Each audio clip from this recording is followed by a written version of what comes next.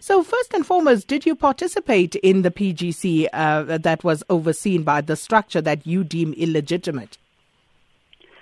There's been an articulation that has been very unfortunate, especially in the media yesterday, that purports to actually position those who support the president as having boycotted the PGC.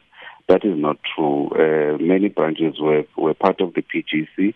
They registered, they participated in the discussions. So I do not know where the narrative that was articulated yesterday came from. Yes, many branches that support Deputy President or had nominated Deputy President were part of the PGC yesterday.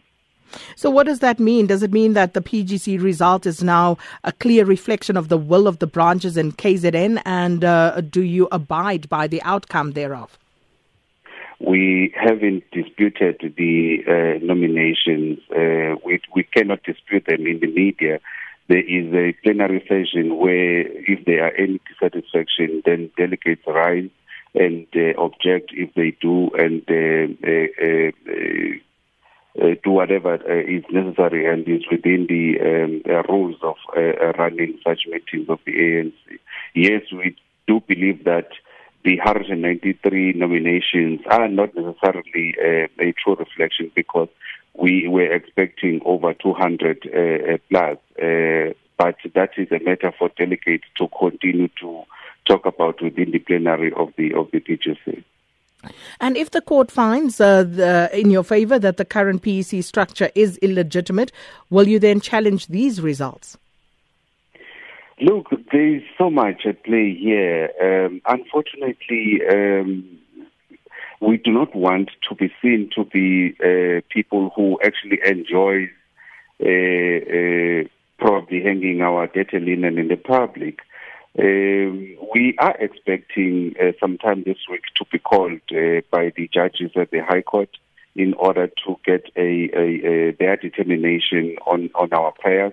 And we hope that from there we'll then evaluate what decisions this unlawful PC have taken and what course of action, if perhaps we feel unhappy about some of the things that they have done. But for us, for the sake of unity and for the sake of progress in the African National Congress, we can't contain ourselves in a corner of legalities and fail to address political issues politically. Our primary objective is to find a permanent political solution to whatever challenges that the African National Congress is having, in particular in KwaZulu-Natal. And we hope that the National Conference will be one perhaps avenue that could be utilized in order to find a lasting solution to whatever challenges that we have. But you have brought a legal challenge, and therefore you must have thought about, what will be your next course of action given the outcome of that. So again, if it goes in your favor, will you challenge these results? As I said earlier, we will reflect only after the verdict. It should be premature for me to say what would be the course of action. I think we will then reflect immediately after we have received the verdict, because the verdict can go either way. So it's only then that we will then reflect and take our next course of action. And with regard to the National Elective Conference, will you agree to the branches as set out by this PGC decision to be the ones that go to the National Elective Conference in about 2 weeks' time? Yes, because, the ANC is not a federal organization, it's a national organization. From where we are sitting, we do believe that Comrade Deputy President enjoys a majority support of members of the African National Congress throughout the country.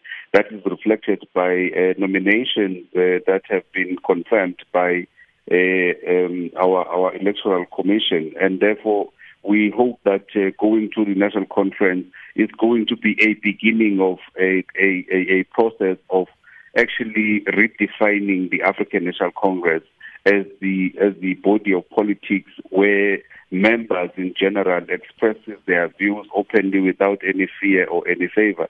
And we hope that we will reinstore that credibility of the ANC as the leader of society, because we must change how we do things as the African National Congress. We have general elections in less than 2 years, and therefore we have no time to fight amongst ourselves over nothing.